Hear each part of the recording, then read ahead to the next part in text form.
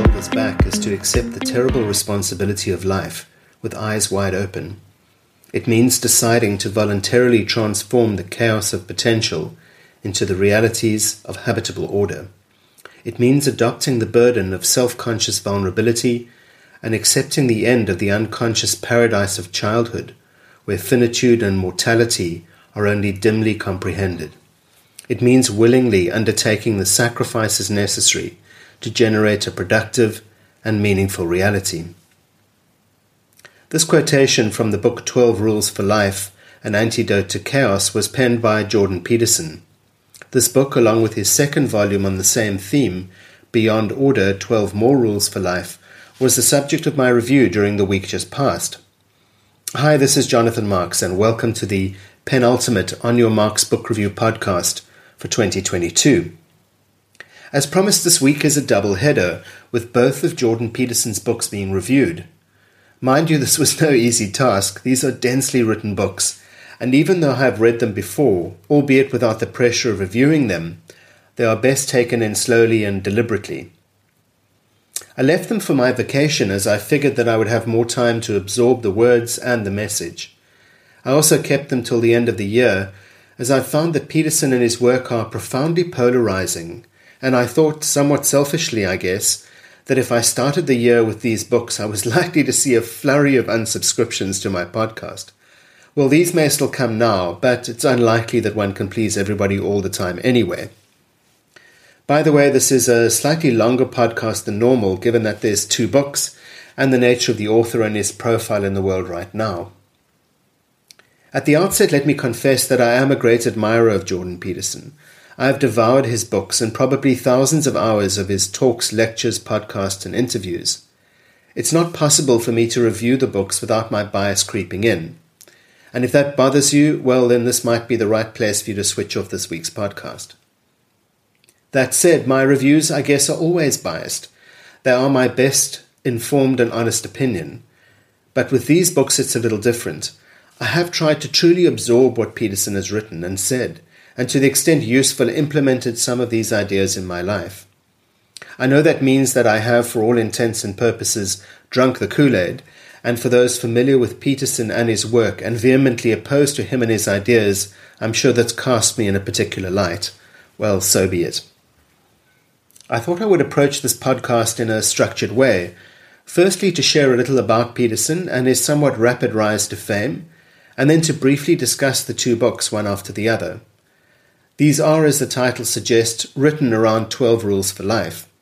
You'll find thousands of videos and talks online about these books, some by Peterson himself, and I've shared 2 links in the show notes in which you can get the book in brief by way of one of his lectures of just over an hour. This is well worth a listen if you haven't got the time to read the books. And then finally, I thought I'd share a little of the controversy that has and still does surround Peterson, if only to create some balance in this review. I came across Jordan Peterson late one night in 2019 while traveling for work. Well, came across him in the abstract sense. I don't want to suggest that I bumped into him at some random hotel in Santon. I was listening to a recorded series of BBC interviews conducted by the late Rabbi Jonathan Sacks. Sacks was interviewing interesting people around the world and then discussing their work with a group of young people in the BBC studio. It was an absolutely fascinating concept and gave the listener deep insight into the zeitgeist of young people in the UK at the time. Then came his next guest, Jordan Peterson. I listened for 10 or 15 minutes and then bailed on the BBC programme and found myself scouring the internet for reference to Peterson and his book 12 Rules for Life. I never did go back to the Rabbi Sacks series, but I'm forever grateful for the link to Peterson. At the time, and up until recently, Jordan Peterson was Professor of Clinical Psychology at the University of Toronto. He is Canadian and studied at McGill, Harvard, and the University of Toronto. He has a varied and fascinating resume. Just click on the link to his website in the show notes below for more on his life in general. What seemed, though, to catapult him to fame, or infamy, depending on your view, was his reaction in 2016 to Canadian Bill C-16. This law proposed to prohibit any discrimination based upon gender identity. All fine and well, I think. However, as part of the proposed law, there was provision for compelled speech. In other words, it was deemed criminal not to use gender pronouns. Peterson took a stand against this provision and refused to be compelled to use any specific language, linking this to what he said we would have seen in Stalinist Russia or Nazi Germany, two subjects on which he has a keen interest and is something of an authority. What he pointed out was that a left-leaning government in one of the world's great liberal democracies was in fact not much different from oppressive regimes around the world. The position he took, of course, earned him very few friends at the university, or for that matter in liberal circles around the world.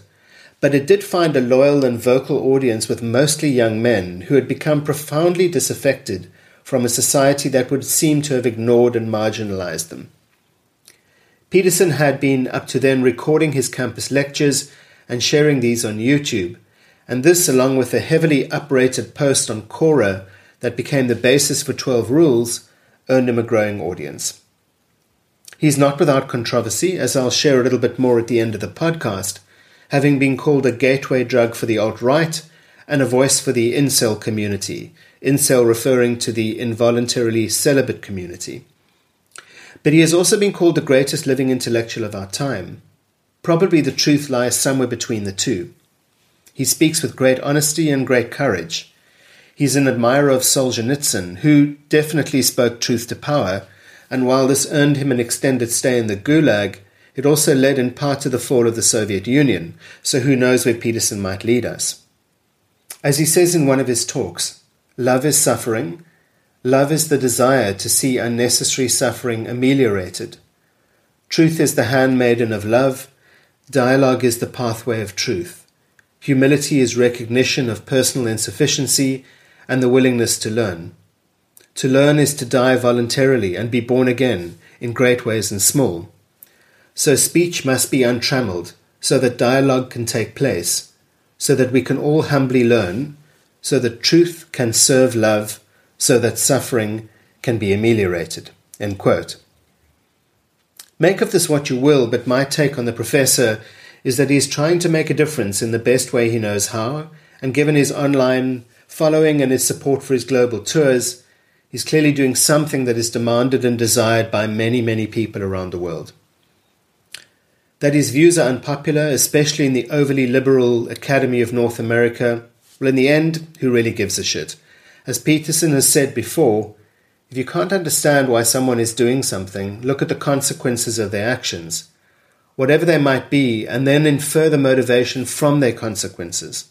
For example, if someone is making everybody around them miserable, and you'd like to know why, their motive may simply be to make everyone around them miserable, including themselves. And so to the first book, 12 Rules for Life, An Antidote for Chaos. The book does just this. It presents 12 rules, and as I say, this is based upon a Quora thread that Peterson started in the late 1990s. Each chapter is a rule, ranging from stand up straight with your shoulders back to tell the truth or at least don't lie, or pet a cat when you encounter one on the street. The chapters are at times personally anecdotal, but mixed in with lovely research, and there is a substantial reference section at the end of the book to support his ideas. He draws on a wide and wild set of sources and ideas. He's obviously very well read, and I would guess a skilled clinician. What 12 Rules seems to do, on many levels, is both make simple the complex and at the same time make clear the complexity is in fact at the heart of our lives. I know this sounds odd, but what I find with Peterson's writing is that he manages to explain things without talking down to the reader. He writes and speaks with a sense of force and urgency, like there's something he simply must say, and say correctly, and it's very important that you at least listen, even if you don't hear or agree.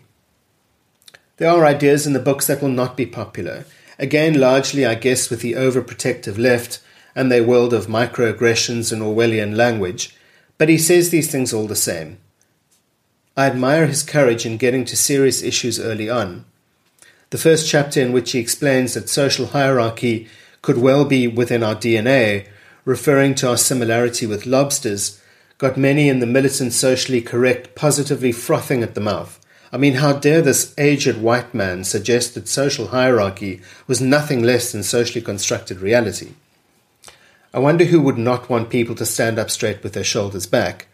As he says in the first chapter, "So attend carefully to your posture. Quit drooping and hunching around. Speak your mind. Put your desires forward as if you had a right to them, at least the same right as others. Walk tall and gaze forthrightly ahead. Dare to be dangerous." The book is filled with these ideas across the 12 chapters. In many ways, simple homilies, a way for us to live our lives, if not totally free, then a little freer from the social boundaries of our lives that are so defined by school, state, church, and increasingly online media. Peterson implores the reader to own his or her life. He offers no easy-to-swallow pill to take it all away and make life a beautiful Disney ride. He warns against happiness, suggesting that we should instead seek meaning. If happiness comes, great, enjoy it, but don't live your life looking around for the next happy moment. As he says in the chapter titled, "Pursue what is meaningful, not what is expedient," and I quote, "We sacrifice in order that something better might be attained in the future by giving up something of value in the present." End quote. This is a recurring theme for him, not just in 12 Rules, but in his first book, Maps of Meaning, in which he writes, "The purpose of life, as far as I can tell, is to find a mode of being that's so meaningful that the fact that life is suffering is simply no longer relevant." End quote. He does not mince his words, again, to my mind, a refreshing idea in our world that is so perpetually aware of everything we say, especially to young people.